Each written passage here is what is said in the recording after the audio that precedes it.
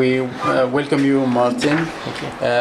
Martin has done great work on a very critical issue, which is the land law in Palestine, the colonial land policies, and the British Mandate, and has put several books out.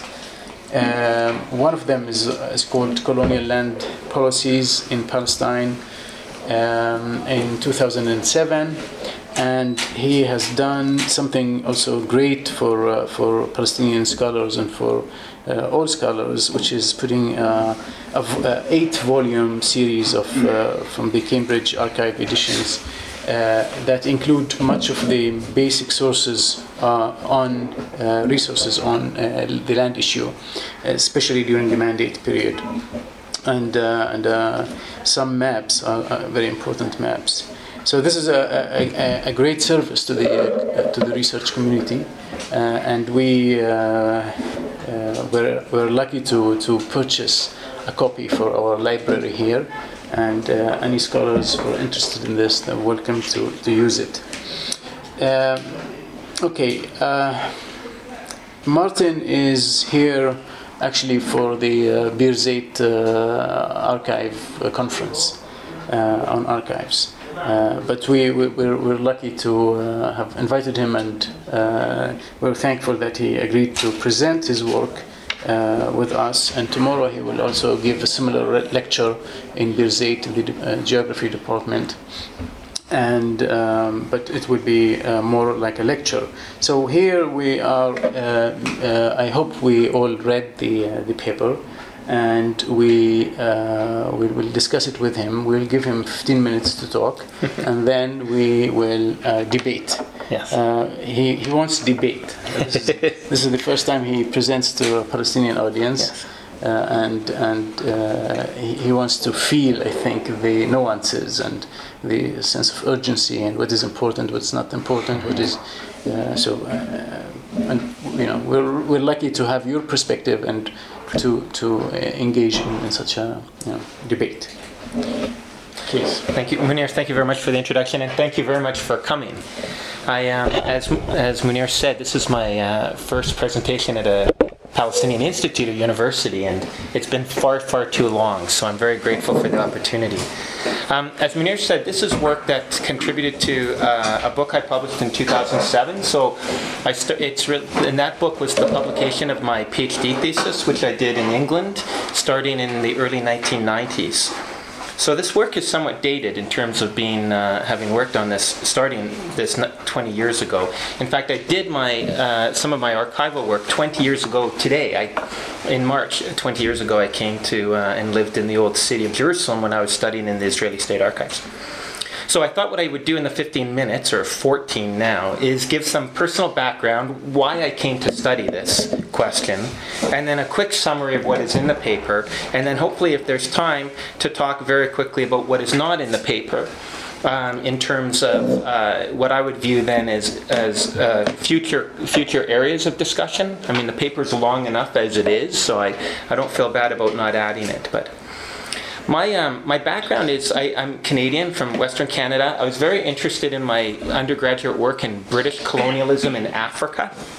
For some reason, I had instructors that fascinated me about the colonial state in Africa. I went to England to study the Middle East, and there I worked with someone called Roger Owen, who also was very interested in the colonial state in the Middle East. And then I chose Palestine as my case study. So that's really how I came to choose Palestine as a case study for my interest in colonial administrations. And I was always very interested in land and property rights. So I was interested in land, property rights, I was interested in colonial states, and I was interested in studying Palestine. Now, when I came to Palestine, there was a fairly large literature, but it was almost all dominated by the question of Jewish land purchases during the 1920s and 30s. And the argument that I made at the time was that this was an act of reading history backwards. Basically, people looked at the creation of the State of Israel in 1948, and they were only interested in the Mandate period, for that which brought about the State of Israel in 1948, and ignored everything else. So it's sort of backwards writing of history. And then I read an article actually by Ibrahim Abu-Lughod in 1981 called The Perils of Palestinology, I think it was called. And he sort of said, beware, or a caution against reading Zionism into everything during the Mandate period. What about the other things that happened there that didn't contribute to 1948? And for that matter, I would make the argument that the creation of the State of Israel in 1948 was much more about the 10 years preceding it than it was about the 30 years preceding it. We don't need to get into that argument right now, but there's all sorts of things happening in the Mandate period that didn't have to do with Zionism, and I was interested in trying to capture that. So the question then becomes, if land in Mandate Palestine isn't just about Zionism, what else is it about? And so I came up with this idea, actually I borrowed it from my supervisor, frames of reference. What are the different ways in which we can understand land rights in Palestine? And part of it is Zionism, but part of it too is British colonialism. And so I sort of tried to think about the different frames of reference. So let me summarize briefly what's in the paper. I focus here on the Land Settlement Ordinance of 1928. This is, for the question of land in Mandate Palestine, an extremely important piece of legislation, and yet very few people had really written about it. If this was a piece of legislation in any other colonial context, people would have been writing all about this question of the Land Settlement Ordinance and the various records that emerged from the Land Settlement Ordinance. So I'm using that as a sort of case study to try to understand these frames of reference in Mandate Palestine. The idea of the Land Settlement Ordinance it emerges from the idea prominent in most British colonial situations that in terms of land, the optimal relationship is between an individual who has secure title to a plot of land. So the idea of the ordinance is that these British officers would go into first they would sketch a map of the area, and then using a sketch map of the area, you'd have a British official go in with legal powers to adjudicate claims to land, and then all of this would be written down on a register and in a map, so that there was a clear and official authority in terms of who owned what. And that was the idea of the Land Settlement Ordinance. I provide more details in the paper, and we can look at that. So what was this all about? So let me just briefly summarize. Was it about Zionism? Is this all driven by the Jewish national home? Some would argue yes. In fact, many argue yes. That the reason Britain was most interested in determining individual title to land, people argued, was so that all the land would get onto the market where Jewish land purchasing agencies could purchase it. Right? And they even argued that if you look at where the land settlement processes happened, they were all on the coast and the coastal lands where Jewish land purchasing was greatest. Okay, so to some extent that is obviously true. That there were obstacles to Jewish land purchases during, say, the Ottoman times. Britain got rid of all of those obstacles, right? And it's also true that the market did help Zionism in terms of being able to purchase land. And if you look at where that land was purchased, in the coastal plains and valleys, the location is extremely important because that's where the State of Israel is created. Right? So that the State of Israel is created in land that doesn't include Judea and Samaria, as Netanyahu would refer to the West Bank, right? Now all of a sudden it's very important, but it wasn't important back then. However, so there was, I'm not saying it was unimportant, but the key question is that only 6 or 7% of the land was ever purchased. That's a very small amount when you think that Israel was then created on 78% of what was Mandate Palestine. So when you think about the overall importance, title deeds or land, it pales in significance compared to, international recognition of the State of Israel in the UN in 1947, and then war and battles in terms of the creation of the State of Israel. Britain never took the kind of steps that Zionism wanted them to, which was about acquiring government control over land and then transferring it to Jewish land purchasing agencies. Say the way French did in Algeria, or the British did in Canada, or in Australia. Right? It was always up to the Jewish land purchasing agencies to buy it themselves. In terms of the settlement operations, the reason why Britain did the coast is they wanted to be very comprehensive and coordinated about their approach. So if they could go out in a fan-like method, then they knew that they could settle one village and then the neighboring one and the neighboring one. So they could be very comprehensive about the approach of settling title. They couldn't do that if somebody started here and somebody started there, because if they came, what happened if it didn't match up? In terms of the other kind of two arguments I would make here about the importance of a land title is that the contrary argument could actually be made, and that is, rather than security of title helping Zionism by putting land onto the market, Jewish land purchasing agencies actually benefited from ambiguity in title. You know, if you look at the two big ones, like the Sursok in the Marja Ben Ammar, or the Tayan family in the Wadi Harareth, there are many cultivators of the land who did have rights to the land, but they were easily ignored because they could not prove their title. So they were sort of bundled up in these large deals. Another way to put that is if you think about the West Bank after 1967, and I'm drawing here on work by Raja Shahade, and that is that, in fact, one of the first things that Israel does in the West Bank after 1967 is they stop all settlement operations that had been continued by the Jordanian government. And there's even reported instances of land registrars and their offices being burnt, or from arson, because those titles were the titles to land by Palestinians are a problem for settlement efforts in the West Bank, arguably.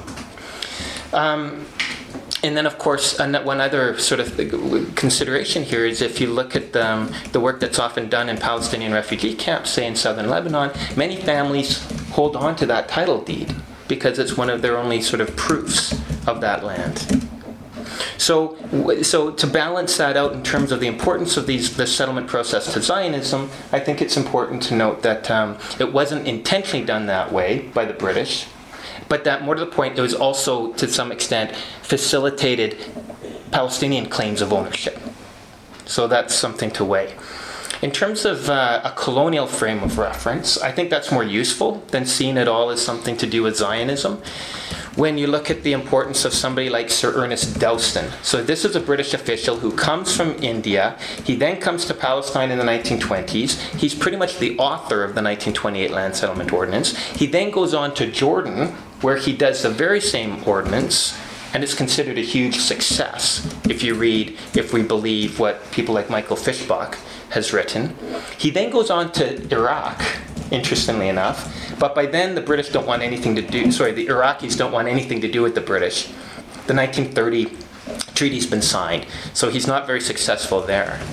In terms of the 1928 Land Settlement Ordinance, a lot of it is taken in terms of the way it's organized by British ordinances in Tanganyika and the Malay colonies. So they draw a lot on other colonial situations. Interestingly, he does not draw on British policies because Britain did not have anything like a settlement ordinance. In England, there was no cadastral survey. It was all done by British lawyers. It's after going from Egypt to Palestine to Iraq, then Dowson goes back to England, and there he tries to encourage something like the Palestinian 1928 Land Settlement Ordinance. So it's kind of interesting to think of that, in fact, these arrangements came first in Palestine and then later in the 1940s and 50s in Britain. And I think the other important caution to note in terms of thinking about Palestine as a colony is that it's difficult to know what a colony is. That colonial arrangements are often very less hegemonic and powerful than we sometimes think of them. That the British state was a lot weaker in many of these aspects than we sometimes think of it. In terms of making significant changes on the ground, they lacked arguably both the capacity, just in terms of having officers on the ground, and for that matter, the will to change things. They were very, very dependent in every situation on traditions and official structures on the ground. So, for example, politically, they relied on the politics of the notables in places like Palestine and elsewhere. And in terms of land, they relied very heavily on the practices of the Ottoman state, or at least their understanding of the practices of the Ottoman state. And here we come to the third frame of reference. So in terms of understanding land policies in Palestine, yes, some of it had to do with the promises made to Zionism, the Balfour Declaration.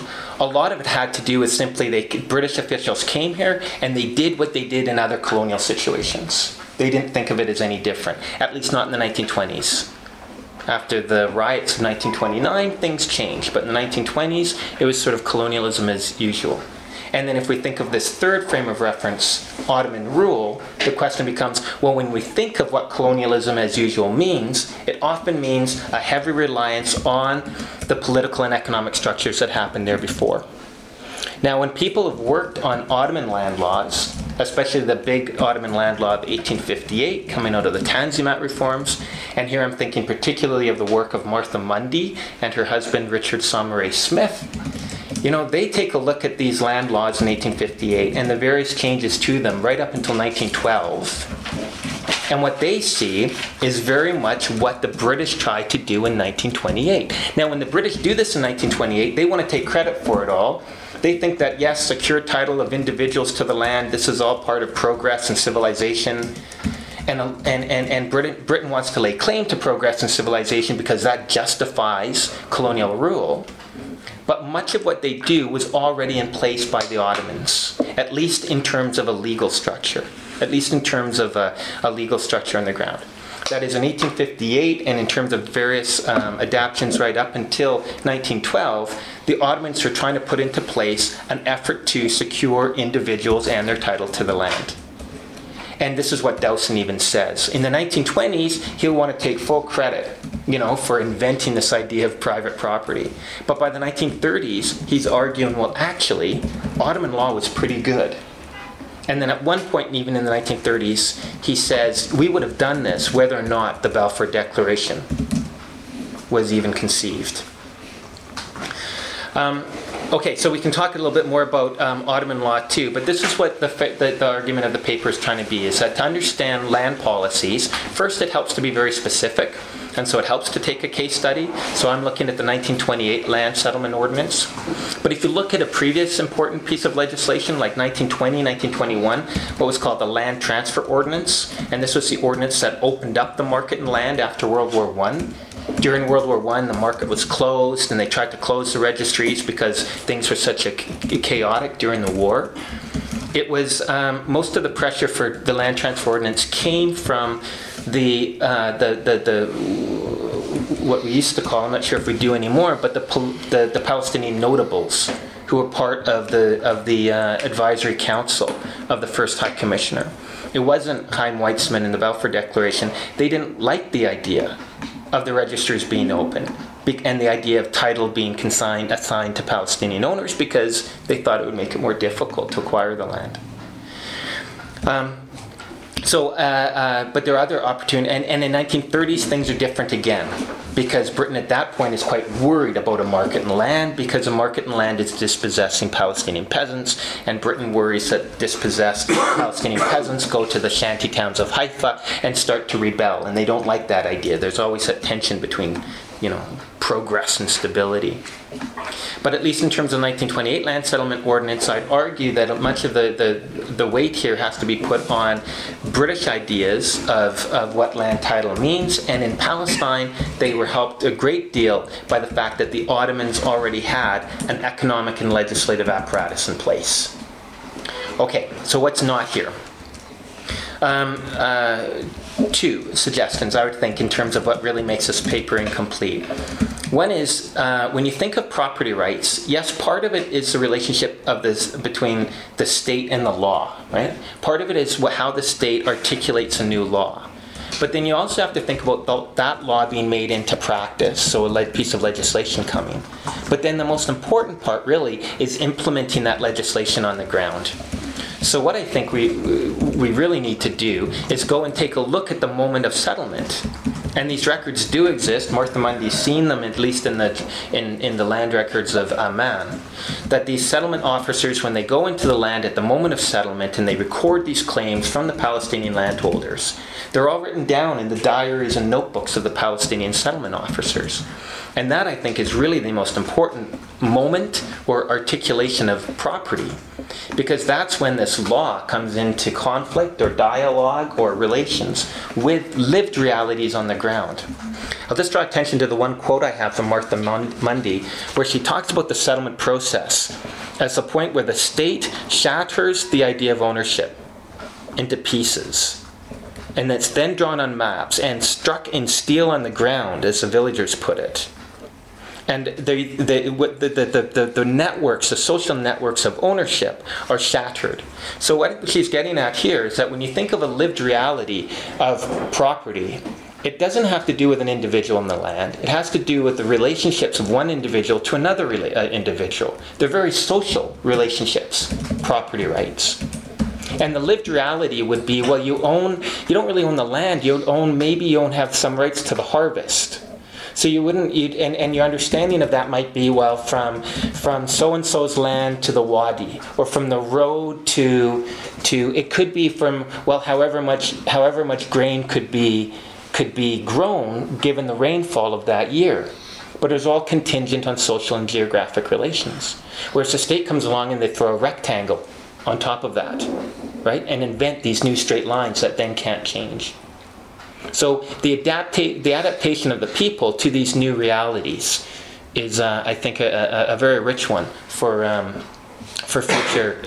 future research. I'll give you one more example. If you look at some of the measurements that people use, like Fadan, right, or a dunam. But a Fadan, it had, before the Mandate period, several different meanings depending upon the geography of Palestine. It could be defined, or jiftlik is another term, as the amount of land 2 oxen could plow, right? But now it means, 1.002 square meters, or 1,000 square meters, right? And it becomes centralized across the whole. Or Mawat, the land that lies from a village as far as the voice can travel. All of these lived ideas are now measured. Sorry, I don't think that Mawat, are you sure? Or Mawat? It lies beyond. The idea is that you define the land of Mawat, but that's how is it? It's far away from. 30 minutes walk, right? Well, or 30 minutes walk. But the original definition is here. But it's a lived one. If you go to the edge of the village and you scream as loud as you can, when you cannot hear it, that's where it starts Mawat. But now, under the British, they want it all centralized. And yes, it does. Yeah. Miri, I think it's not Mawat. Mawat is a land not cultivated for many years. Yes. And that's why it's Mawat. It's not cultivated. While Miri is where you stand on outside the edge of the village. Sorry. And if you can reach that, then it's the government land, which is Miri. I mean, we have to check that. We have to check that. You are the Good. professional. I mean, good. No, let's check that. But the point I was really trying to make is how now we have standardized ideas of weights and measurements that before were changed, throughout the. And then the second sort of direction that I think studies need to go, or that perhaps I should have done more on, if one is sort of micro, that moment in a village between the settlement officer and the landholders, and I think that's also where maybe power in the community can also come in, that a more powerful landholder might be able to take advantage of weak ones, right, in terms of acquiring more land. That's my experience in terms of looking at the cadastral survey in Egypt, for example. Which also provides, that's where Dowson really wants to bring his experiences from Egypt into Palestine. Is if one's micro, the other direction I think needs to be much grander and look at these narratives of history from a global and world perspective, because this is happening everywhere. Where you have, let's call it, I'm not happy with the term, but many are, modernity. And modernity brings with it the growth of the state and growth of state structures. And this is happening in France and Britain. And the very same changes are happening in Britain. For example, the enclosures and centralization. And the growth of the state and the growth of bureaucracy and the growth of governance. It's happening everywhere at the same time as it's happening in Palestine under Ottoman and British rule. And the other thing that's happening everywhere is the growth of the market.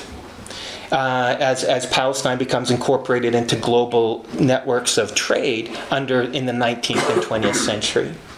And if we think about those two big changes in terms of the growth of the state and the growth of the market, what happens is that property rights becomes defined very, very narrowly. That the only rights that seem to be pertinent throughout most of the 20th century are either state rights and state regulation or private rights and private property. And what gets erased from that, marginalized from that, again throughout the world, are any idea of collective rights, community rights. Right? I mean, and in Palestine, of course, you've got wonderful examples of community rights to land through the whole Musha system. But you have other ideas of communal rights to land, whether it be communal fisheries in Iceland or herding practices in northern Canada. And throughout the 20th century, people all think that communal rights, and I'm talking for far too long here, but I'll wrap it up now. It's fine. Is that they want to do away with what they call the commons and the tragedy of the commons, which was a phrase made famous in the 1960s by an article by Garrett Hardin. And instead of the commons, you want either state control or private control. And I think that's another interesting process to put Palestine into a more comparative perspective. So I'll come back to the beginning, and that is when I first started looking at Palestine, and my supervisor had a real influence on me in this regard, is that people always thought Palestine was somehow unique, sui generis, subject to its own laws. And the reason for that was people came and said, oh, Zionism, we have to look at Zionism here. Right? And what I thought, and certainly when I went to the archives in the 1920s, the British weren't doing that. The British came here and they wanted to do what they had done elsewhere, and they were drawing on India and they were drawing on Egypt and other colonial situations. And then when you look at some of these changes, Zionism, I'm not trying to suggest that Zionism was unimportant. If you think of, obviously, in terms of immigration, right, British Zionism, extremely important in British policy. If you look at constitutional issues, right, extremely important in British policy. Palestine, the one state that never gets a constitution.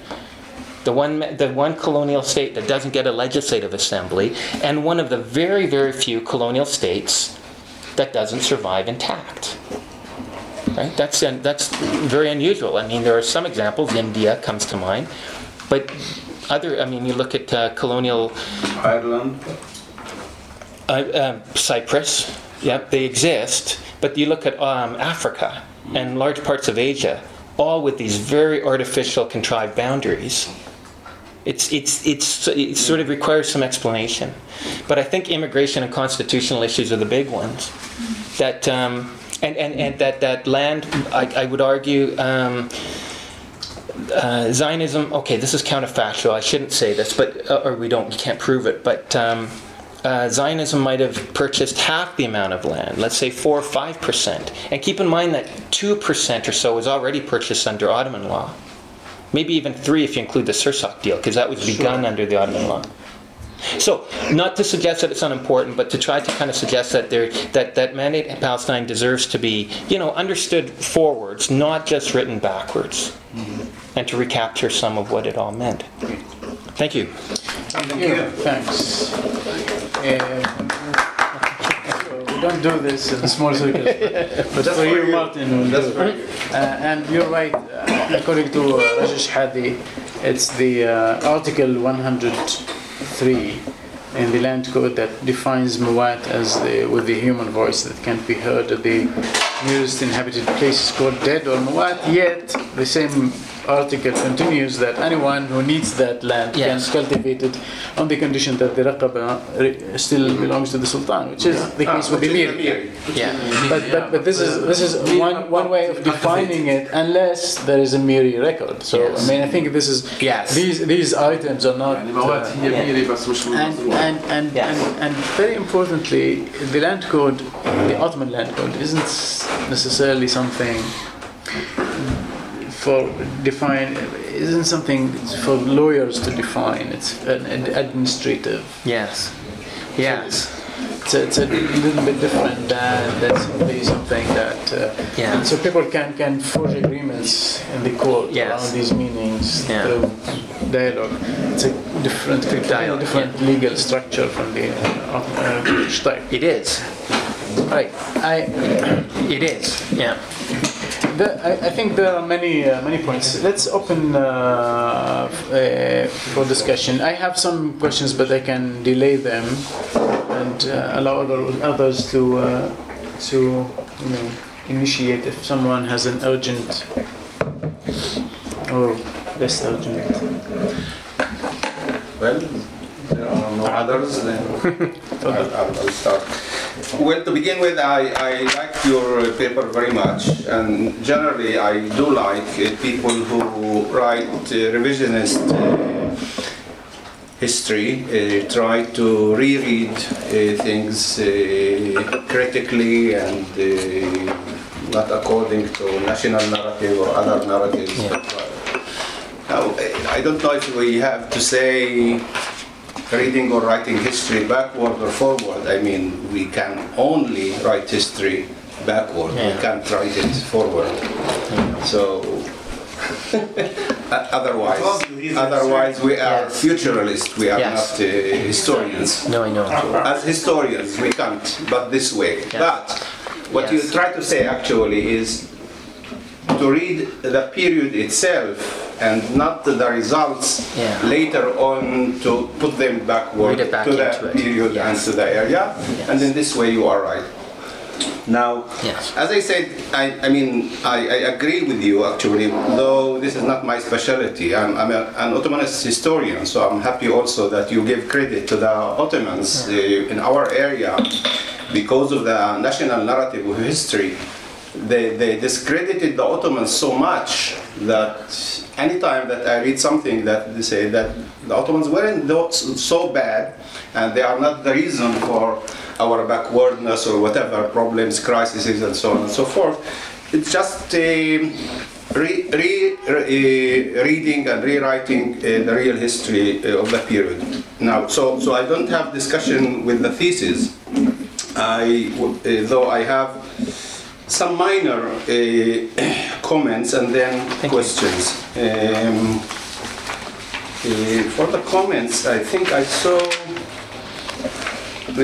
one footnote where you put the name of Abu Isam and you say Hanna Naqara, an article from Al-Ittihad, the communist newspaper.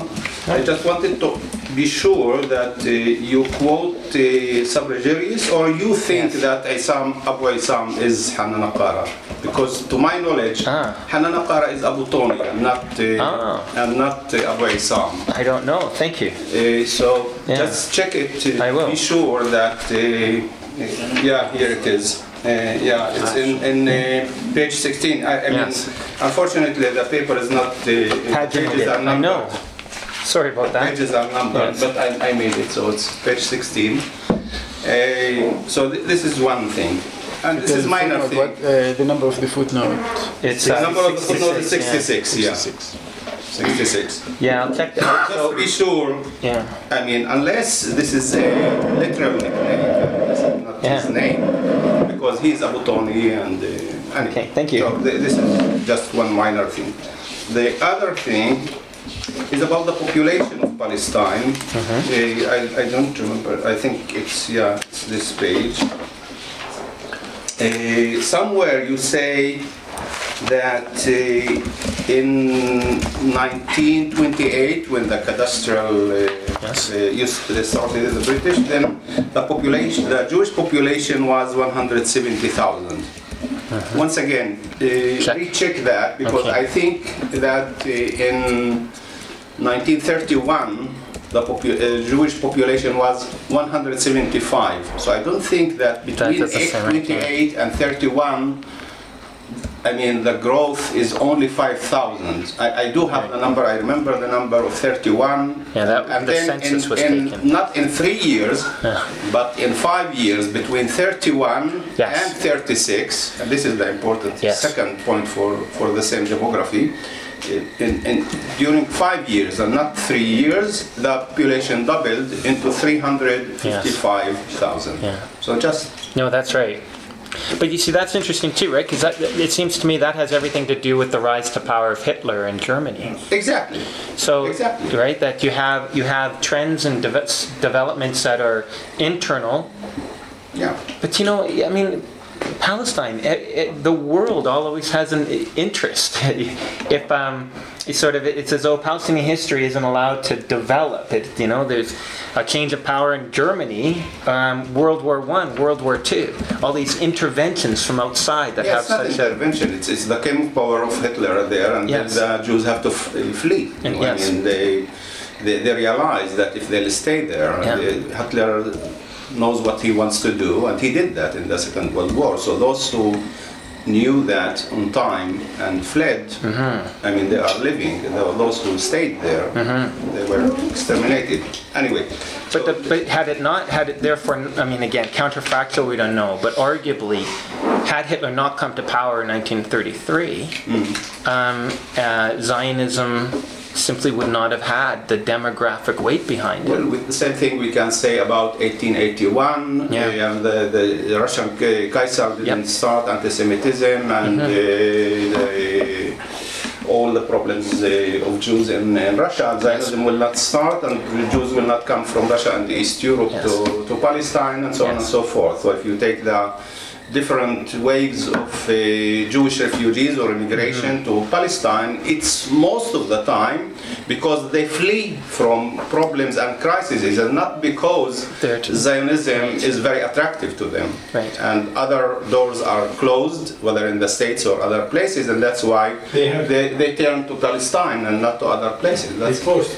Yeah, they are forced to come to Palestine. Most of them, not all of them, Not all, but most of them. Okay, so those were the minor comments that I have. Now, for the questions.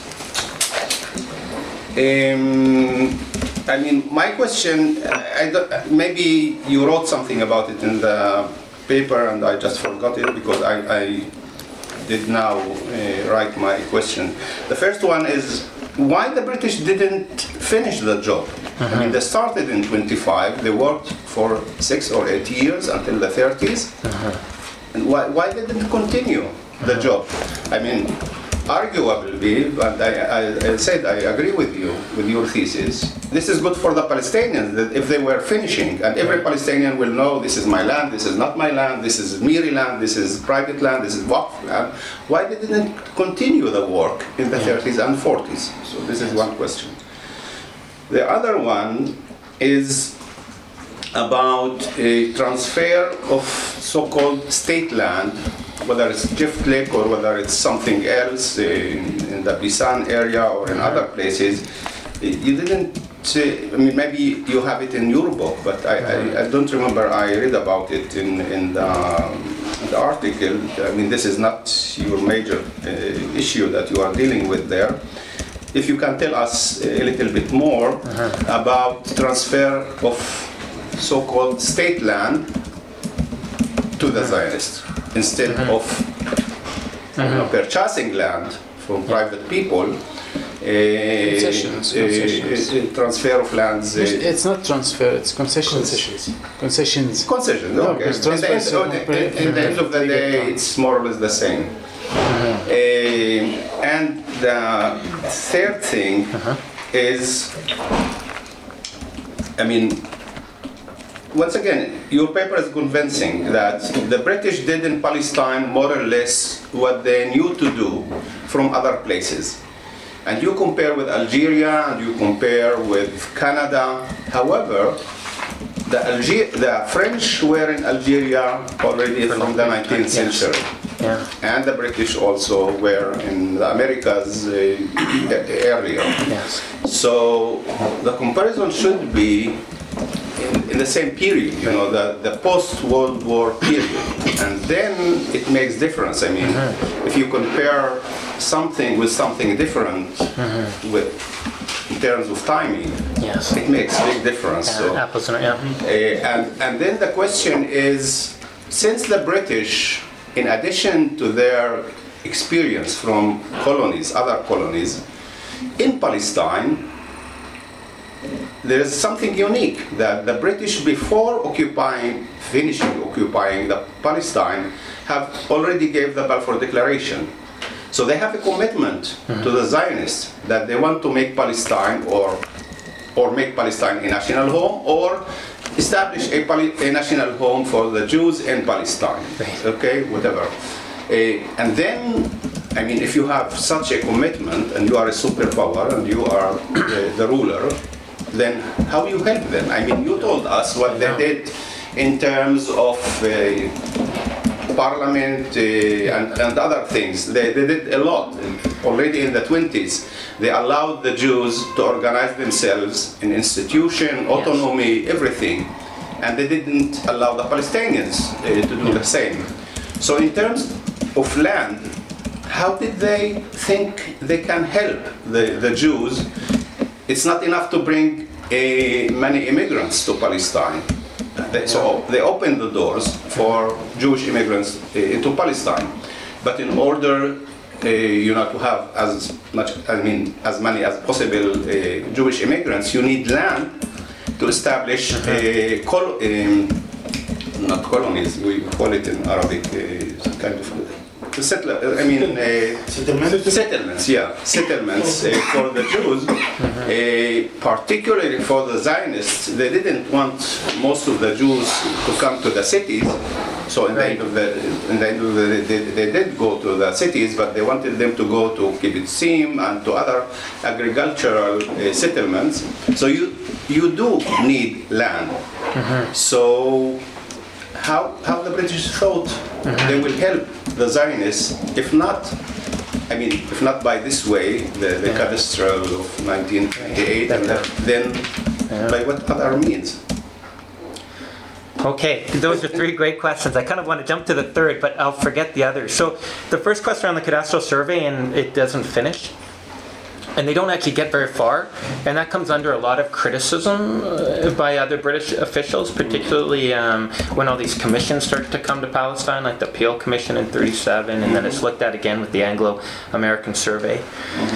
It pretty much does come to an end in '36, in part because of the Great Revolt, right? That not only, I think a lot of practices of the British administration come to a halt at that point from '36 to '39. And that whole system of indirect rule and working through Palestinian political and economic structures, it falls apart by 1939. And then in World War II, they basically are running Palestine as a war economy, and Palestinian society is really struggling with the damage inflicted on Palestinian leadership as a result of the revolt, and on village structures and economic structures. Up until 1936, the other problem is that the settlement officers who are going into the field to adjudicate these claims, and the whole legal and adjudication process, Munir's quite right here, it's through a British court system, not as it was done in an Ottoman system, and that has a huge impact on it all. But what the British find is that it's very difficult to establish. What's very important is that official establishes trust with the villagers in that whole adjudication system. That that person can't go in and make stuff up, right? As Dowson says at one point, he says, for this register to work, for it to be the basis of credit, for it to be the basis of taxation, for it to end conflicts in the village, amongst villagers over who owns what, it has to reflect what the villagers hold as the reality of land relations, right? So the officer, you can't make this stuff up and then have it any meaning. So the officers need to have very good relations. You can't take an administrative officer out of the land settlement process, put him into a uniform, put a gun in his hand, and then have him deal with these participate in military responses to the revolt, and then still expect the British officer to then become a settlement officer and return to the field. So it really, the 36 to 39 disrupts that whole system of settlement. And then the Second World War. And then the Second World War. And then the decolonization. Yeah.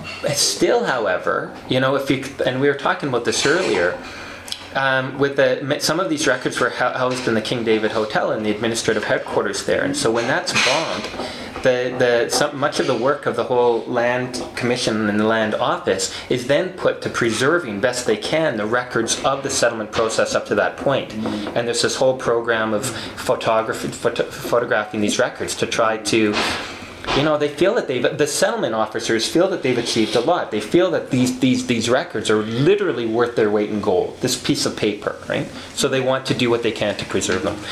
But still, even that 8-year period of time, from 28 to 36, when people compared it to a similar 8-year, Dowson tried to do this when he was called back in to reflect on it. Much more was achieved in Jordan during 8 years. Much more was achieved in Egypt during 8 years. So there really was this accusation that more could have been done. And various reasons were given for this. It was poorly coordinated by the British officials. There were bottlenecks in the system, that the registrars weren't keeping up with the adjudicators, and the adjudicators weren't keeping up with the cadastral mappers. There were these bottlenecks that needed to be sorted out. When they came to Musha land, became very problematic in terms of trying to reduce these and transfer change these lived realities of Musha into parcels. Even worse was Mafruz, where the villages had already tried to do some partial privatization of the system. And then you had all these claims to land, because land was very valuable. And so there were more and more claims that had to be sorted out. So there are various reasons that are given as to why it was so slow, but it does sort of come to an end in 36. I can jump in. Yes, please. Just from your paper, you make a distinction between a judicial survey or cadastre versus a usufruct one. Yes, that was interesting. For taxation. Yeah. So it's much easier to do a record that is concerned with tax revenue collection than judicial one, which they choose to do in Palestine not by chance, because of the Zionist condition. I think this is the critical point here that explains the policy, but one aspect of their policy. But their tax records exist. I mean, they and the UNCCP's work is based on that primarily. So, and it is a legal. Yes. It is. It's a valid proof of title to land once a judicial process begins. Yes. In the court or in the settlement or in any place. And this is where the Israelis denied it. So in the Nakba. So this is clearly a critical issue. So I wouldn't buy the narrative that it wasn't finished in Palestine, because there was no land that was not actually within the administrative structure of revenue collection. So and also some sort of legal privileges, clearly, and if not rights in the sense of a title to the land. So this ought to be remembered. Yeah, that's right. That's excellent, because in Egypt, the great survey that Dowson inspired Dowson, it was a fiscal survey. It wasn't a property rights one. You mentioned this. It really was just a fiscal survey, and it was very straightforward for them to do this. The fiscal survey it divided lands up into different values. And then these different values, I think there were 1 to 10 or something, were then determined the pay scale of the taxation. 0, they didn't pay anything. 10 was like the citrus groves outside of Jaffa or something. They paid more. And the fiscal survey was done in the 1920s, and that was another reason for the delay up until 1920, because so many of the resources went to the fiscal survey as opposed to and they drew heavily on Musha at that point, because the whole system of dividing the land and then redividing the land, the villagers knew exactly where the good land was and where the weaker land was, so it's straightforward to apply that fiscal survey to those lands. Adil still has 2 questions. Do you want to answer them before we Yes, could you mind? So state land, this is really interesting. Under Ottoman law, there was no state land. It was, as you said, Miri land, right? The British came and they saw Miri land, and they thought, okay, great, state land. We have the rights to all of this. But of course, Miri, it doesn't say that. People, if you farm this land after so long, you then get rights to it. If you don't farm this land, then you lose those rights, but somebody else is allowed to then farm the land. And there are these interesting concentric circles. The neighbor gets a certain right, or maybe soldiers returning from war. But what the Ottomans really wanted was you keep that land and cultivate it, because that's what they're interested in. They're interested in the harvest of the land more than perhaps the boundaries of a particular plot. So the British come in and they think this is all state land, great, we can do what we want, and then they realize, well, you can't. Right? And the reason they can't is because they can't impose a whole new system. They try. One example where they try is Athlete Kabar Caesarea, where a certain concession was made to PICA, a Jewish organization, for a concession, and it was viewed as a public health thing to drain swamps. So marshes get turned into swamps when it becomes a public health issue, and terminology matters here, right? Swamps are mosquito breeding, malaria breeding things, whereas marshes are buffalo and reeds and economies that develop from it. But then they realize that actually the herders of the buffalo have rights to do this, and there's an Ottoman record of this. And it goes in the legal system, and nothing can be done about that concession right up until 1948. But then the whole process of clearing takes place in the war. Mm-hmm. Another example is these village lands of towns called Sajjad and Kazaza.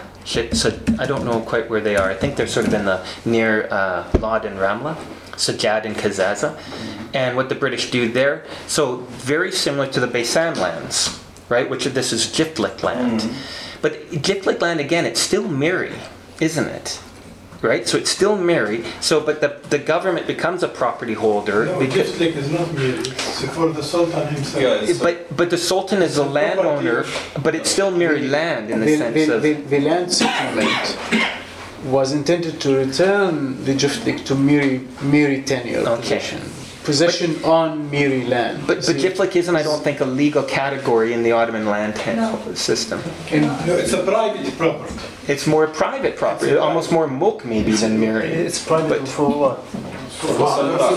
This is imperial, private imperial. But it's confusing. So the British come in, and at first Munir knows this better than I do, and they think this, and the Weitzman and the Jewish Land Purchasing Organization say this is what we want under the terms of the mandate. But then the British go there and they realize that they can't do this, and in fact they don't sell, they transfer. There's different terminology involved. Now, part of that would have been they do transform the metamorphose the Ottoman order, but not completely. So you're right that they have to deal with the Ottoman order. They do, and they have to deal with the rights of the people on the ground. They can, yes, but they do change lots of things. They do. Right? That's right. And part of it might be to get that land into the market, but at first they like this idea of private property, and they give the rights to the landholders. That's the 1920s. After the riots of 1929, though, similar situation in these villages of Sajjad and Kazaza, and at that point they don't want to give the villagers transferable rights. They give them inheritable rights. They give them every right other than transfer. Because at that point in the 1930s, the whole idea of a market in land isn't about improvement and economic growth. It's about the potential for people to lose their land by selling it. And the riots scared the British because they worry about people. So they adopt a very patronizing approach to keep people on the land. So there's an interesting comparison in state land that happens between the 1920s and 1930s. Sorry, I'm not sure I got that one. So in the 1930s, they don't want to provide rights to Palestinians, if possible, if they can prevent them, which they can in these Jifliks of these two villages called Sajjad and Kazaza, because they're worried that if they get the rights that are transferable, right? They have every other right. They can will this, they pass it on, it's heritable, etc. They can't be dispossessed of the land, but they're not allowed to transfer it outside of their own ownership. They can't sell it. And the reason is because they realize now that there's just not enough land for Jewish immigrants without dispossessing Palestinian Arabs. And even though they do realize that there are these rights to support Zionism, the mandate also has, and it also obliges the British to that nothing can compromise the rights of the Palestinians. And they take this dual obligation. Citizen rights. Civil religious rights. Well, that's in the Balfour Declaration, right? But the mandate has other rights involved. And I don't think this is so much a respect for Palestinian rights as it is a fear that if Palestinians lose their rights, they will rebel. And then that costs the British money. and support to put down. So, and Zionism isn't happy about this. You know, they wanted more from Britain than they ever provided, than simply a market. And they East Jordan too, and they were not happy that. Yes, yes, they say that. So, and the third point was the time period, and I think this is really important. That that settler colonialism of the kind that Zionism is about. It's too late in the day. You can't do this in the 1920s and 30s the way the French could in the 1830s and 40s, and the way the British could in Australia or Canada in the 16th and 17th century. And part of that has to do with the mandate also. You know, and it has to do with the Hague Convention of 1907. There are these international laws that are preventing colonial rule from the mandate itself. In the mandate itself, from doing. I mean, Palestine wasn't a mandate. It was supposed to be brought into. I think had the other side of this in terms of international law. So there were international laws, I think, that at least for the British officials on the ground were saying that we do have obligations to the Palestinian Arabs as well as to Zionism. I'm not trying to apologize for the British here, but I mean from the point of view of the officers on the ground, you know, they were dealing with this kind of strange mistake that came out of World War I that was simply unsustainable. Right? And they realize this. We can't do this. We cannot just impose a national home, whatever that means, right? Amidst the land of Palestinian Arabs who don't want to live in that Jewish national home. But they couldn't really. The problem with getting away with it, that is to say, it was just another promise. Why didn't the British just turn to Zionism and say sorry, or as they tried in '39, it's a bit late at that point, but say, well, all we did was promise a home. Right? We didn't promise a state, and you've got a home, a university, a hospital. The White Paper of '39, right? It's too late in the day in some ways for that, but, well, maybe not. I think in some ways the 1939 White Paper is the sort of culmination of the mandate arc. That you compare the 39 White Paper to the 36 draft treaty with Syria, or the 36 treaty with Egypt, or the 32 treaty with Iraq. And then World War II happens and changes everything again and throws the card. Then you have the Holocaust, and you have the decline of British power and the rise of the superpowers, all of which in the UN and international law changes the relationships on the ground dramatically here. Sure. But that in the 1920s that the British, I know what I was going to say, that had it not been for the mandate, however, Britain probably would have broken the promise, the Balfour Declaration, but they couldn't. And the problem is that to do that, they had to go to Geneva, they had to go to the Permanent Mandates Commission and say, we have to change the mandate. And they didn't want to do that. And I think the best way to explain that is, it's very difficult for historians to sort out, but it's a thing called pride and prestige.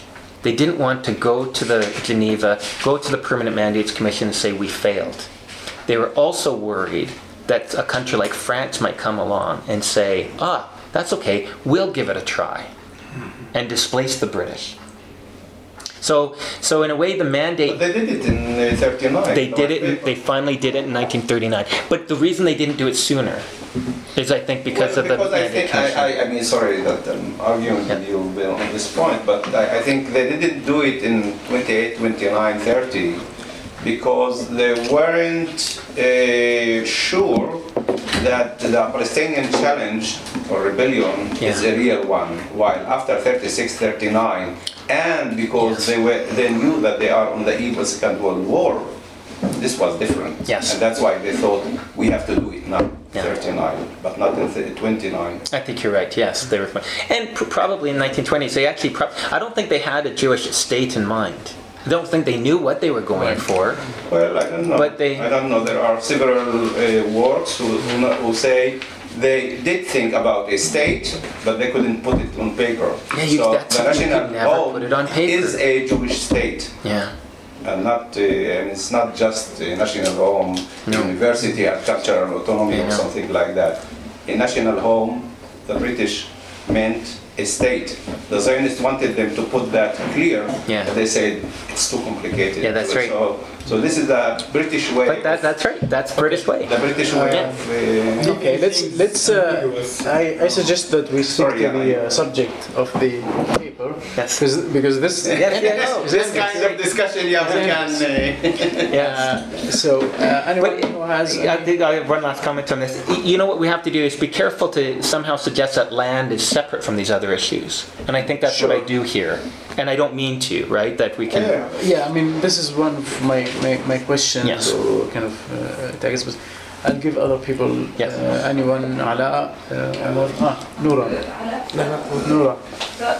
It's not basically a question, but I just want to know that your approach to understand property and land law in Palestine, or lands in Palestine, was centralized to the British practices in Palestine, but you didn't connect it to the Ottoman law itself and the Sultan practices and why the law was really regulated. So that's more to do that. No, I just. I don't know if you talked about this, but I want to know how did you get the percentage about the 4%? 6%, yes. About selling and buying land. The 7%. 6 to 7. Yeah. I'm interested to know how did you get to this figure. Well, this is common sense, and it's repeated again. Everybody agrees that it's about 7%. There's no discussion about this. Palestinians and Israelis and British and everybody agrees. What is not? Common knowledge these days? Okay. It's a good question though. Where I mean, it should have a source. I think probably. There are several sources. The Zionist sources are not invalid in this sense, and they tell you we bought this and that, and some of it are concessions from the government. Yes. But basically, what we don't know really is how many big landlords there were in Palestine. How many land the notables and the older elite benefited, how much they benefited from the land court, and how much large estates were.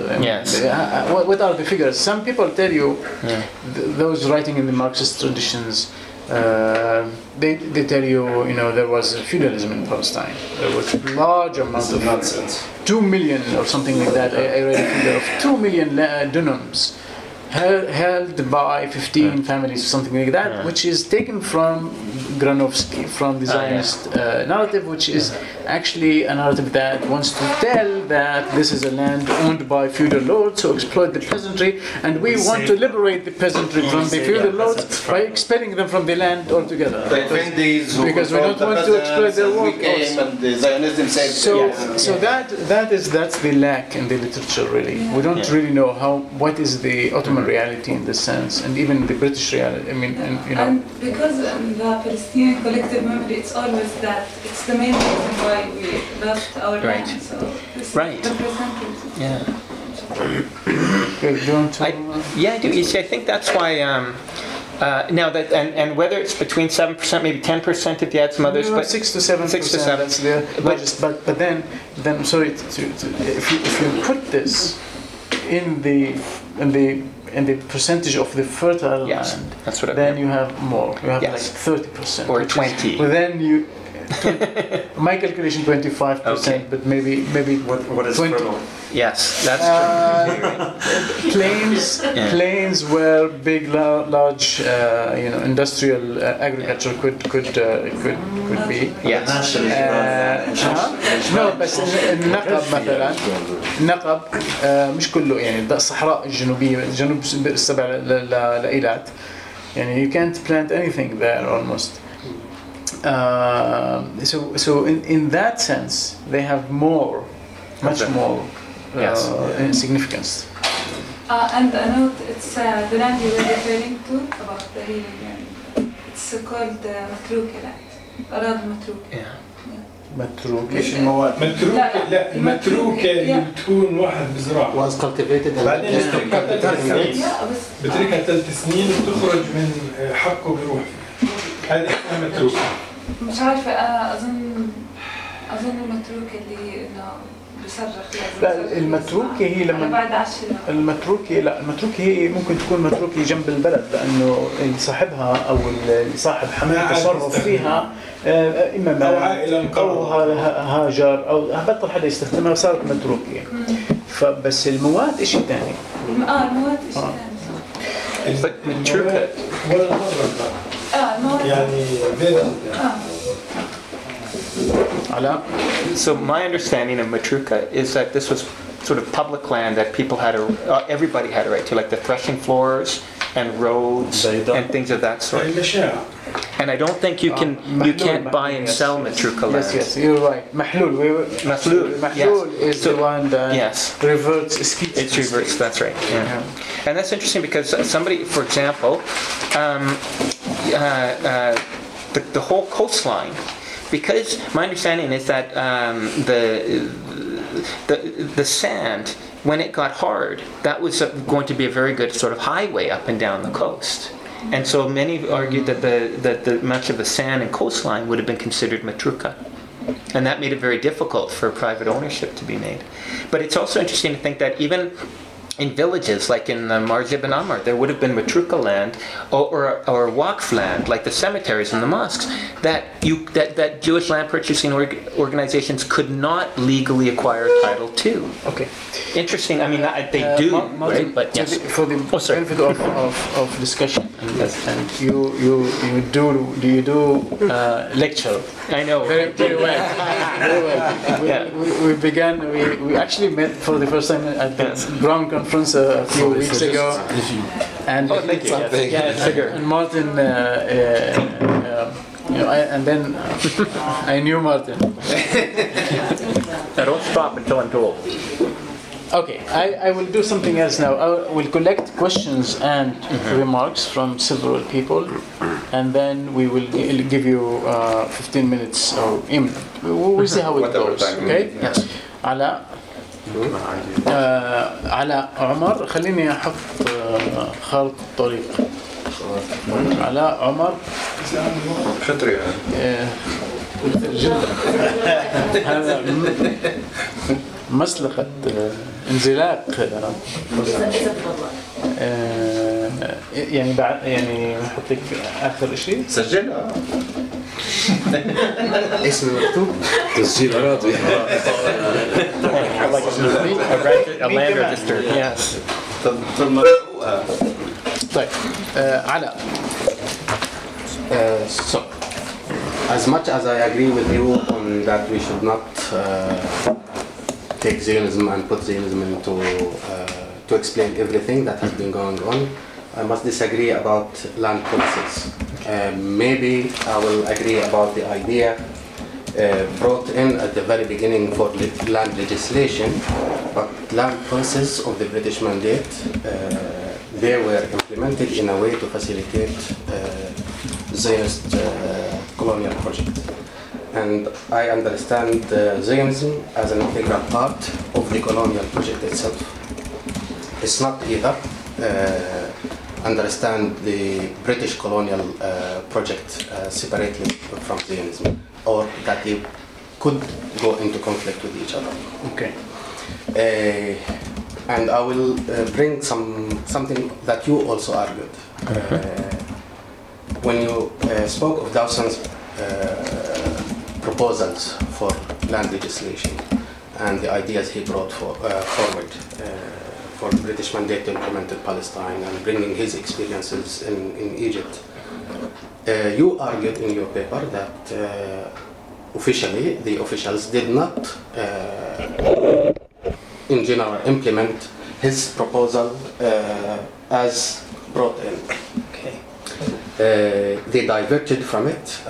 They diverted from his ideas that the land legislation and empowering private or to facilitate private ownership of land was diverted from. And it was diverted from in a way that actually empowers a little bit more the state as opposed to his idea that basically what you said and what I could not see in the paper is the communal owner, or that community right to the land as opposed to only the state versus the individual, which was maybe still present in Dawson's proposal for land legislation, but in practice disappeared. And here it comes the idea that the state actually gained a lot of power, to control land than what was in the Ottoman. Yes. And this is very important for a colonial state, and was evident, even it was earlier argued that the facilitating for concessions to Zionist companies or Zionist organizations.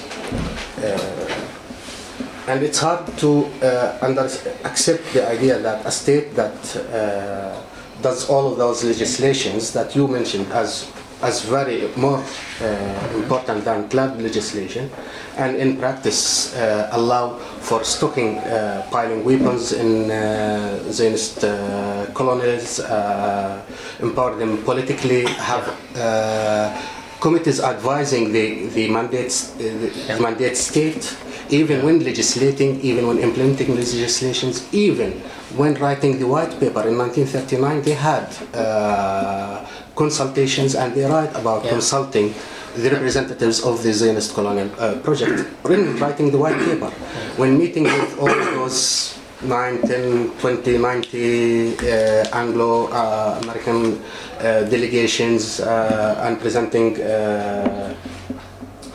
different ideas for division of Palestine. They do have consultations and they do counsel the Zionist organizations and Zionist leaders. They even allowed and officially accepted the presence of land registration, land registers maintained separately and officially from the mandate by the Zionists, but this was not in practice among the Palestinians and was not allowed. They did, when they, for example, they went into land settlement in certain areas, they did write or state the names that are present in local Zionist registers of ownership, and accepted that as an official, but not among the Palestinians. And also in practice about starting from the coast and going up to the hills, that this was more logical. It definitely, maybe it had a common sense that you start from the coast because it's a reference point, it's unchangeable, instead of the midland and so on. But the way they did implement the settlement project was not necessarily as straightforward as you say, that had nothing to do with Zionism, and it's only coincidence that they did do land settlement in areas where the Jewish had already purchased, even if it's minor, 6% or 10 or even 20, if it's minor, but actual land settlement was where the Jewish colonies were. And an example to that, they avoided any land settlement within villages where they built on areas, and they left that. They did not even care about settling land in built-on areas. Yeah, this is rural, not urban. Yes. Yeah. So, and they did not settle land. Why? Because it's though it could have been one of the easiest exercises in land settlement, because it's straightforward mode. Everyone knows their boundaries. Everyone knows their houses. It could have been just as simple as that. There are no disputes usually within the built-on areas. And why they did not go into that exercise, and they avoided it, and they went into rural lands? Maybe because if you want to argue that they were going into rural land for that is to facilitate development and all of these arguments, but also yes, there was the land that could be settled and then divided. You empower the state and you weaken the community, and you reduce it to individuals. Individuals are less powerful, are vulnerable to any economic changes, are more willing, and it's easier to sell land. Because if I own a piece of land, it's easier, I can dispose of my ownership. If 1,000 people own a piece of Masha', you won't. It's not easy to find 1,000 people who are willing to dispose of land to the Israelis or not the Israelis or Jewish population. So I think no, in the implementation it was not as only British colonial oriented project. It was also to facilitate the Jewish colonization of Palestine. Any other point? I had two questions. I appreciate your comment about the perhaps some of the work that remains to be done, and if, as you suggest, that the notebooks are in existence of the land officers. The land officers' notebooks, because I think this would be such a crucial point. From my perspective, I think that I would guess that would help us to show that basically Palestinians were not only just kind of part of the picture, they were actually active participants, active agents of negotiating, renegotiating, subverting, posing all kinds of challenges, facilitating in other cases the land registration process itself. And in some sense, it really, to write them kind of out of the story really kind of does a disservice. I mean, I've just in the very small amount of work that I did about a demarcation of a nature reserve, it was just incredible to see, even just from the notes of some of the foresters saying basically that they got kicked out of the village and they had to move the camp because of some small dispute with someone else. And I saw this also in some work on Mexico, where basically the scholar was basically saying that most of the work talking about the registration, the cadastral survey of Mexico, simply writes out the kind of peasant interactions at this very small scales, and he tried to do that, kind of rewriting that using some of the notes and margins. And I would be very interested to hear more kind of where you think that work could influence this particular paper. I know it's based on sources we don't have at hand yet, but and the second thing I had was about the comparative settler colonialism. Comparative settler colonialism is in fashion, and I think it's a very important contribution now to see Palestine within a constellation of other settler colonies like Australia, Canada, the United States, South Africa, Algeria. So I think that's been an important intervention, and I think you're pushing us to kind of think more carefully about that. And maybe within the frame of reference of land registration, you're right in some sense that maybe the question is a question, whether Palestine is a settler colony, as you posed it as a question, kind of as a subtitle. But I think what ruptures and completely kind of changes that is 1948. Because within the framework of land registration and the legal order, perhaps it is a question, and perhaps the land registration posed a kind of obstacle to the machine of settling the land, and that certainly made it much more difficult in the 1920s and 30s than it did in the But then we have 1948. 1948 is a sheer, with sheer force of arms, basically, just wholesale dispossession. And I think there we have Australia and Canada back in the picture again, right? I mean, we have total disregard for the legal order. We have wholesale dispossession at the force of arms. So I think, yes, I think it is. I think what I think is really important here is that you're pushing us to think much more carefully about those moments and how that works. So that's. We'll wait. Samih is not here. Do you want to respond? Sure. Because they can be taken together, I think, quite interesting. So I'll start with the settler because I think that's really important. If we don't draw attention to the sort of nuances and differences of comparative settler colonialism, and I think those who use it are correct. You know, when Gershon Shafir, for example, talks about labor, or Zach Lockman talk about labor and use the settler colonialism theme, it's very important to do this, right? But if we just assume that it also applies to land and then compare Palestine to Algeria or to other situations, you know, if we're allowed to think comparatively across time, then what I think it does is it dilutes the significance of that model when one applies it after 1948, for example, or after 1967. So if we want to kind of consider, if all of a sudden, well, Israel was doing what the British have always done, then it dilutes, I think, the significance of what Israel did in 1948 and then did after 1967.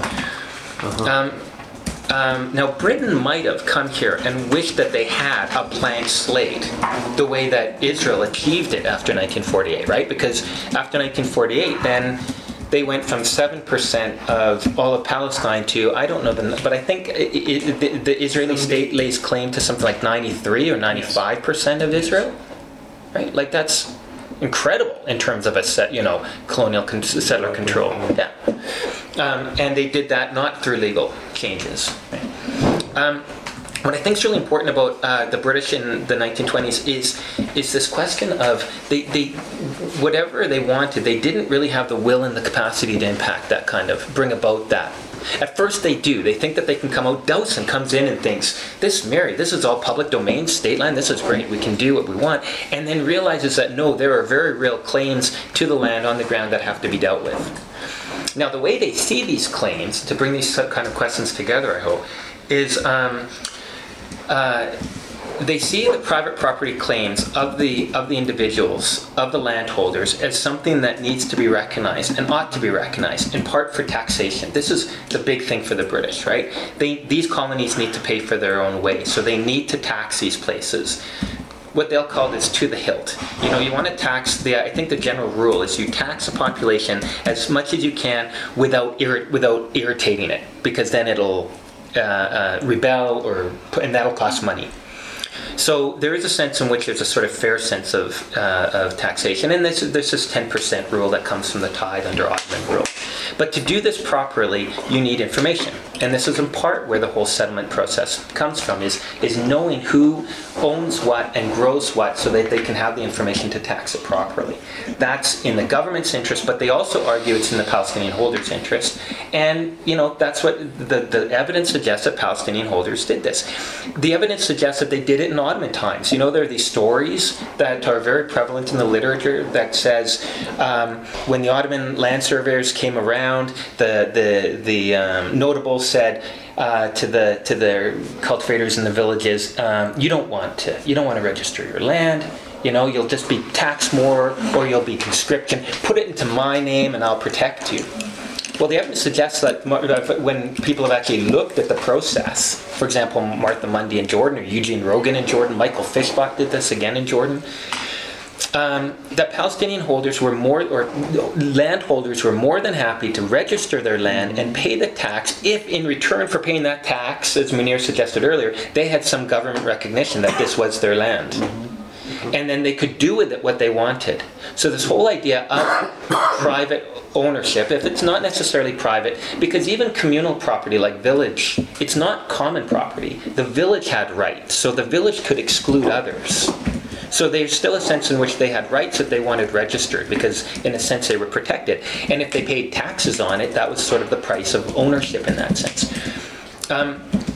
And then there are also, you know, there were whether they be traditional or communal or legal or even religious ideas of what a landholder can do with his or her, because there are many female owners and people who were deeded the land or inherited the land, right?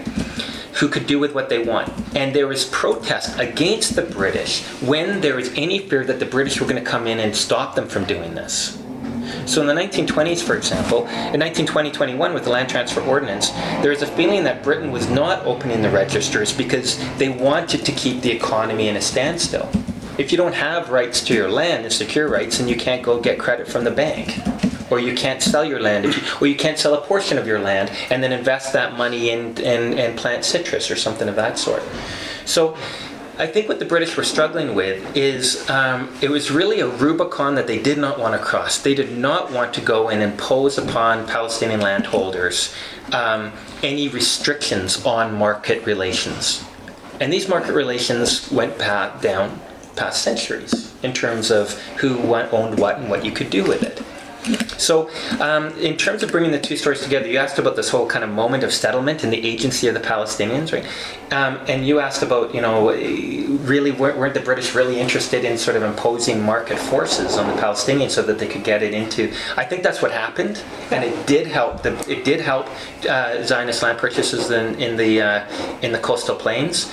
But I don't think that was the intention. I think that the intention was to secure individual title to the land. I think that's what the British wanted, but I think that's also if we can judge from the participation of the landholders in this process, what the landholders wanted as well. Why they do this in a very comprehensive way is because until that point, any conflicts in land, and there are always going to be conflicts in land, right, in terms of where one border ends and where another begins. There's always going to be these conflicts. They were all looked after by the land courts. And the system of land courts that the British imposes in the 1920s, it's more of a British invention than it is an Ottoman legacy. But these land courts were dealing with land conflicts in a very haphazard way. And they didn't have access to their own, they would hire their own surveyors, and the surveyors would go out and do things. And then as soon as two people's land met, you had overlapping claims again. So it just created more conflict. So they wanted to stop doing this in a haphazard way and do it in a more comprehensive way. That they did this in the plains, and that Jewish land purchases also existed in the plains, I think represents more of a correlation, a coincidence, than it does an actual intention. Because you just don't see it in the books. If you look at Dowson, he talks about colonies, other colonies, and he includes the German colonies in with the Jewish colonies. But in his reports, and he writes lots of reports in the 1920s, it's like paragraph 72 in a 120 paragraph. And he wants those, you're right about the land records, he wants those, he likes them, he thinks this is great that they have these records, bring them into the system.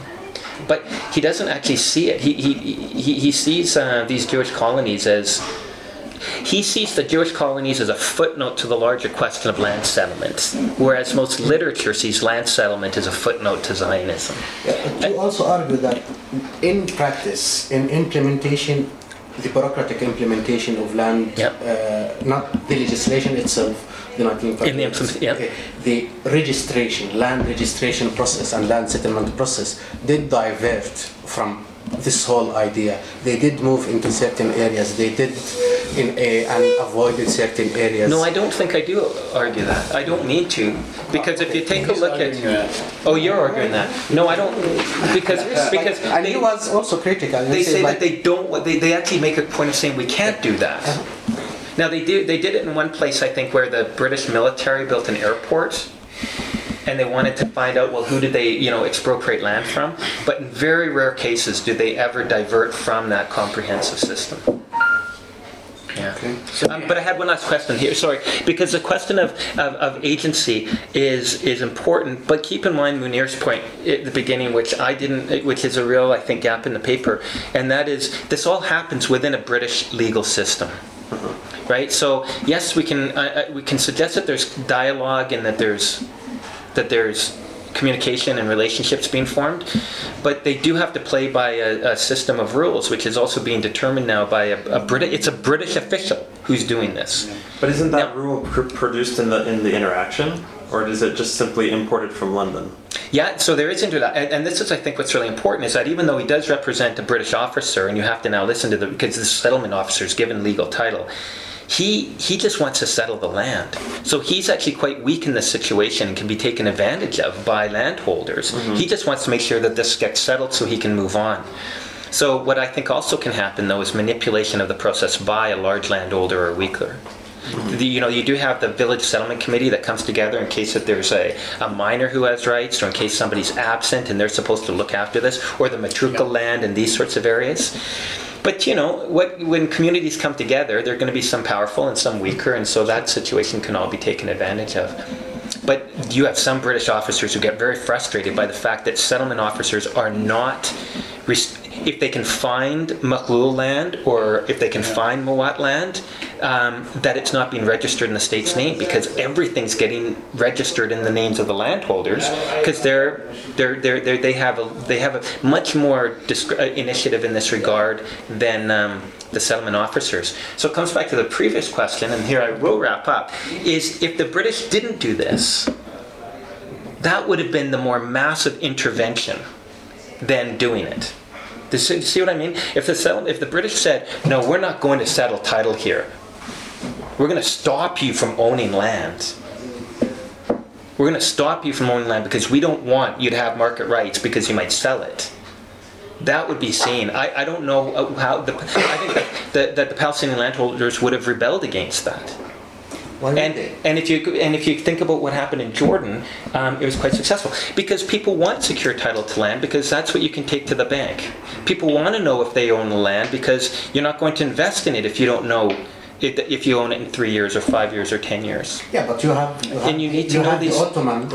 Ottoman laws, and you have the practice under the Ottoman rule, and you have it changing, going still and changing and so on. So people were used to that. It's not they were in a legislative vacuum or had no practices of selling and abandoning. But that didn't stop Jewish land purchasing agencies from purchasing either, did it? No, I'm not I'm not saying the legislation itself. Oh, sorry. It was. I'm not saying that the argument is that the land legislation and right registration facilitated easier and more land purchases by Jews from individual Palestinian landholders. Okay. And I think it empowered the state to dispose of state land and be associated with state land identity from the people's identity and the community. The state became something abstract, something not related to the people who are living on the land. Yeah. It's the same as the state did not consult with the population to have its own legislation or constitution. So they ignored the population, had no relation to the state, and now the state owns the land. Sure. This ownership, I'm not sure. This might need research. You have to prove it in giving cases. Otherwise, it remains a theoretical argument. But and that takes us back to the land records. But there are many questions that can be generated from this. I'll pose some, but in order, Samih. I want to ask about the Waqf and the dispute between the Palestinians and the Jews around the Waqf areas. Because as far as I know, large areas of Palestine were Waqf. How did the British officers deal with the registration of the Waqf? What documents they requested? Because the Mufti of Jerusalem, he sent a delegate to Istanbul to get the documents of the Waqf to prove for these officers. That was a big issue. I don't know if you... Yes, I don't know much about it. It might come back to the previous concern too around urban property, that this really does focus on rural land. My understanding was that Waqf land was very valuable here, but that it tended to be more urban than rural. I don't know of large. There are some. All villages, tens of villages were Waqf. Churches. And church land. And church, of course. Still until today. Yeah. This is very agricultural rural land. Even agricultural. Even Latun area is also Latun area, which is also was a case and a story after 67 and you need to research the Supreme Muslim Council's records, because if they have any title to Waqf land from the settlements, it will be there. So instead of going to the settlements records. Yes. So once our friends open the archives in Muassasat Ihya al-Turath, They allow us to. It's open to someone. So I think you could have Mary Waqf and Mulk Waqf.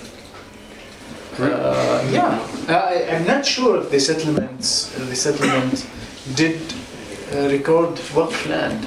But you weren't allowed. Well, probably not, because you weren't allowed in to many areas to sell Waqf. There have been many disputes. Okay. Yeah, it's good. It's my turn, unless Carol wants to. Carol fee. Carol. Yes. Were there any no man's land then? Any insight on no man's land, or this is a later invention? No man's land. No man's land. Like Mawat, in that sense, dead land. No, like Desert land and things like that. بالنقب. Naqab is an This is the what I know here as a no man used to be a no man's land is around the between the 48 and 67. Oh, I see. Okay. That's the border, similar same land? land. No. that was war-related ceasefire agreement and declared the no man's land. Yeah. Yeah. Before No, that, were there any incidents of the sort or similar kinds of? It's an interesting question, because when the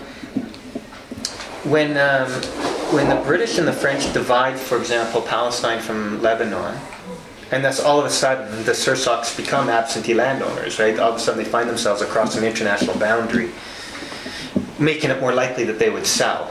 I mean, and all of this is involved in these land questions. The British and the French, they sort of do a walking party through, the border's drawn on a map before it's demarcated on the land.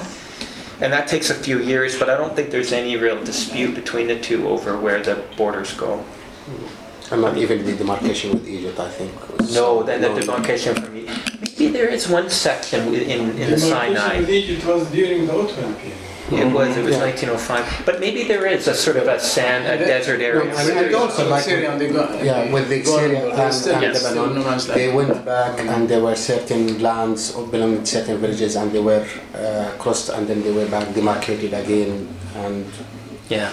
like there were changes when demarcation was Yes. happening on the ground with the British officers and French officers. In the French, yes, there were some changes. Yeah. I think though the Bedouin property seemed almost outside of this, and they did have traditional customary rights that were recognized by the British. Now, whether or not, in some ways, the British, because they were sort of ad hoc and haphazard about all of this, they leave a legal trail that's not necessarily implemented, but that is available then to Israel to impose in different ways. So even though they might have recognized customary,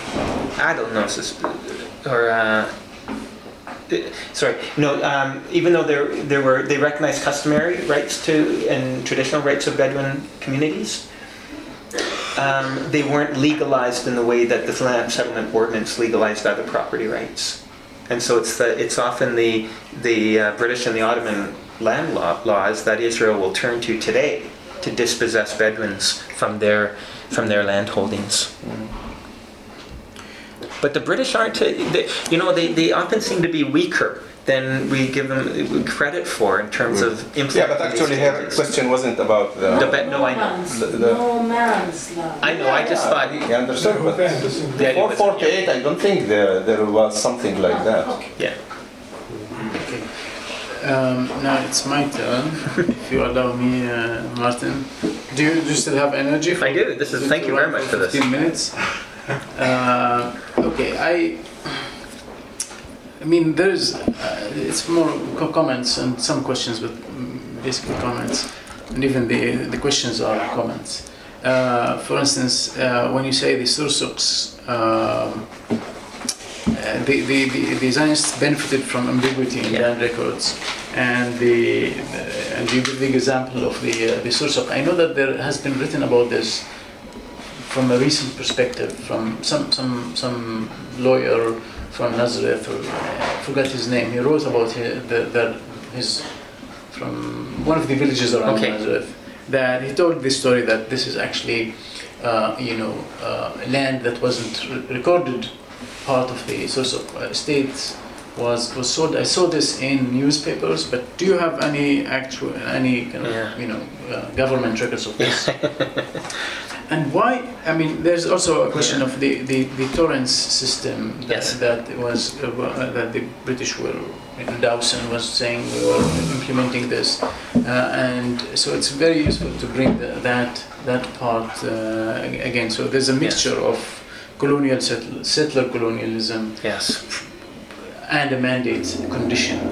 And this brings me to the major kind of issue that is frustrating here is the paradox of this mandate rule. On the one hand, it extends civil rights, property rights to all, supposedly.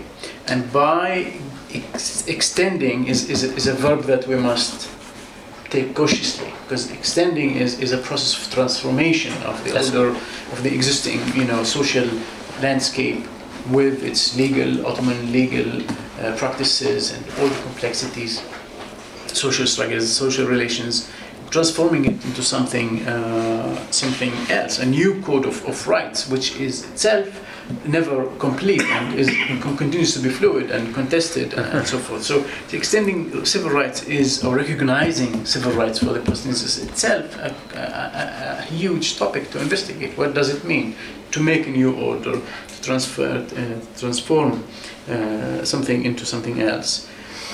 One can see this as different kinds of forms of objectification of land. It's not to avoid the category of private property versus something else as if it's complete opposite of it. Okay, so there's one of these questions, but the paradox of Palestine. How do you recognize civil rights to all and then still allow a colonial settler condition? You allow the transformation of property into territory, into something that there's potential, implicit, tacit, but we all wink and we understand that this is a Jewish state or pseudo-Jewish state or in the making, but it's not legally. So this condition, this ambiguity, this paradox, is fundamental to understand British rule. It's not something that it's actually we have to start with it. Now, when your analysis into three frames of reference, it seems to me that you do the first step or half of the first step of analyzing what are the lenses, but then the different lenses really that you have to look at, but then you don't bring them together to see the picture. So it remains frustrating in a sense. Is it Zionism? Is it not? Is it this? Is it not? It's all of these things together. So how do you bring them together, and you bring other frames of reference, which is the people's own understanding, the national project. There's many different things. Then the question becomes more concrete studies of space. Become specialized rather than simply analytical because this analysis brings you back to a dichotomy that science studies has warned us against, which is the dichotomy of the human and the non-human. And this dichotomy, you come from a theory, from the traditional school of political theory, basically, that believes that the human in modernity is getting achieves mastery over the non-human. This is the story here. Yes. And this pushes you immediately to something called policy, but which immediately falls into something called intention. So your debate with Ala is about intentions. What are the intentions of the British? And then the intentions of the British become the intention of Dawson himself. So you really go with the single human here, and this is very frustrating. Science studies allow us to look at these technology projects not through this dichotomy, but through a hybrid of things as they flow, how the human and the non-human come together to make it. So it's not about intention, because if you want to understand what property does, not means, does, then you have to look at it on the ground. If you want to understand what the settlement does, you need to take case by case, to take case studies or some kind of other approach to understand how did it impact Palestinian society. To assume that it is good or bad for the Palestinians to register land is an a priori question. It prevents you from really getting at what it did and what it meant on the ground. And meaning is not an easy thing to perceive. But having said all this, I really think that your point on not reading Palestinian history through the Zionist lens is very important, very useful. I found it very useful in my work, and I was very happy to see that you've written about it, to quote you on this. But this is not the only. I think there's kind of a limit to this, unless you do something about these lenses, more frames of reference, more than simply analyzing the different lenses. Bring them together. I don't know. It's just to overcome the impression that it's either or which is more important. Because in Tel Aviv, Yafo, maybe that was more important, but in Bisan, the other one was more important. So maybe in different villages bordering each other, each one had different important lens working or frame or working. So this is the challenge. But I'm very happy that you're writing in this direction and exploring these issues. So thank you very much for that. So you have now 10 minutes to wrap it up. So, because I think you're right, that the big, fudge in this paper is I'm just suggesting that these are 3 frames of reference. I don't then go and weigh them. I don't conclude that, right? And although and maybe I could be more specific about that, but then it would be about intentions behind the policy of this one piece of legislation, which, when we think about property, is only one. I mean, Mundy and Smith have this wonderful way of looking at property as, it happens at the point of articulation of 3 moments. One is this, the question of legislation, but then another is the implementation of that legislation, and then the other is how that's understood by the owners themselves, because that could be yet another transformation that brings the end result completely different from what the intention was, right? So, and I'm only looking at this one. But then we get into a bit of another paradox. It's a very good word here, because if we need to weigh these, I think the only way to weigh these frames of reference is by a case study approach. We have to kind of see how this plays out at different places at different times, both in terms of geography and time period, and in terms of the articulation of property as it's defined at these various moments. And so that becomes a bit self-fulfilling, because if we then say, well, I'm only going to do this policy moment, then, well, where does that leave us? Well, it's only a very small part of the whole picture. But what would be wonderful if, and because I'm not going to do this, right? Like, there's so much to be done here. But what struck me in the 1990s is nobody was doing this. Everybody was just coming in talking about Zionism and talking about, Norman Bentwich, and, he had the ear of Herbert Samuel, and so therefore, ergo, everything that was done about land had something to do with Jewish land purchases. And there was a certain, come back to the question of narratives, which I think really interesting, is that almost everybody, right? If we reduce this to 3 people, right? There's a Zionist and a Palestinian nationalist and a British officer. But to the extent that there are national narratives that can be reduced to this, it seemed everybody kind of had a vested interest in this, right? The Zionist narrative could come along and say, what do you mean? We bought it all. We bought our state, and besides, what does that say about Palestinian landholders if they sold their patrimony, right? I mean, the whole idea in political science that you can actually buy a state, right? Or that the buying and selling is anything more than an economic.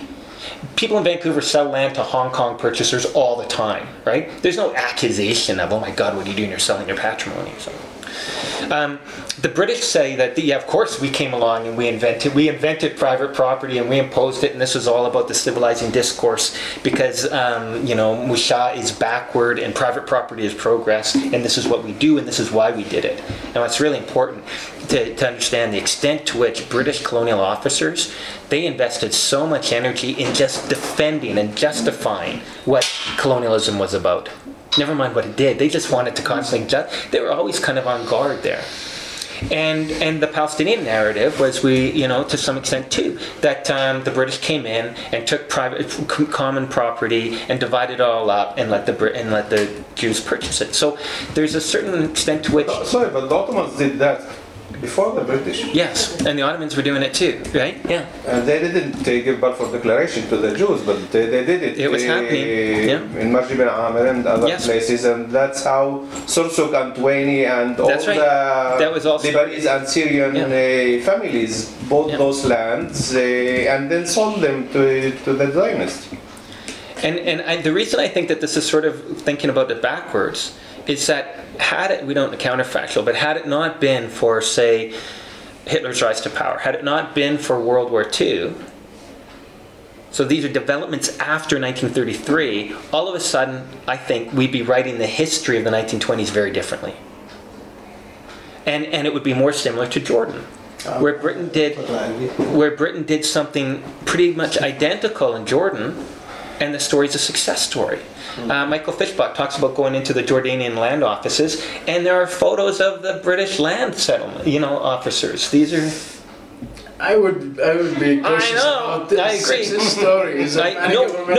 Okay, and this is where I want to end because how do you define success? And this is, and I wish I'd spelled this out better. Because when we think about the success of private property, right, or state regulation, is when I want to talk about the grander narratives.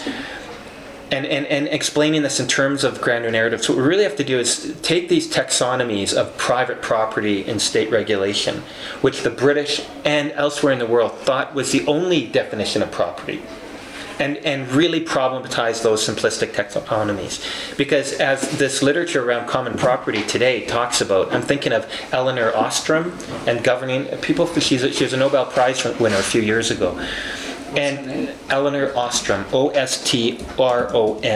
And what they're doing is they're trying to look back at common property arrangements as being very successful property arrangements, both for social networks, but also especially for the environment. And that's the other thing that these simplistic taxonomies about state or private owner do, is they disregard the environment. They completely disregard ecosystems. You cannot take a watershed and divide it into rectangles. Do you know what I mean? And so a lot of it is driven from environmental concerns, but a lot of it is driven also from social justice concerns of local indigenous communities who were hurt the most from this bifurcation of, well, property either has to be state or private now. But that means subjecting Palestine to the same sort of scrutiny that this common property literature, which looks at different ways for the resources to be managed by the adjacent community, arguing that that's how you run a sustainable fisheries, or that's how you run a sustainable forestry, or that's how you run a sustainable, creek and watershed and the salmon in it. It's all related. Was brought very, fundamentally by the Fayyad government to Palestine recently. Yeah. It's all about development, private property, privatization. It's all against. And it is still today with the Conservative government in Canada and the Republicans in the United States. It's a very right-wing neoliberal agenda. Yeah, and that needs to be problematized. But even to open Palestine up to that sort of problematization, I think is a huge step on from the 1990s. Oh, sure. And so then we take a look at something like Musha, and we understand it in line with common property arrangements elsewhere in the world, Icelandic fisheries, Japanese shellfish industries, and there's a whole literature on this. Yeah, as opposed to seen as something backward, the British come in and divide it all up to get it into the market. Okay. Yeah. Thank you. Thank you very much for all of your issues.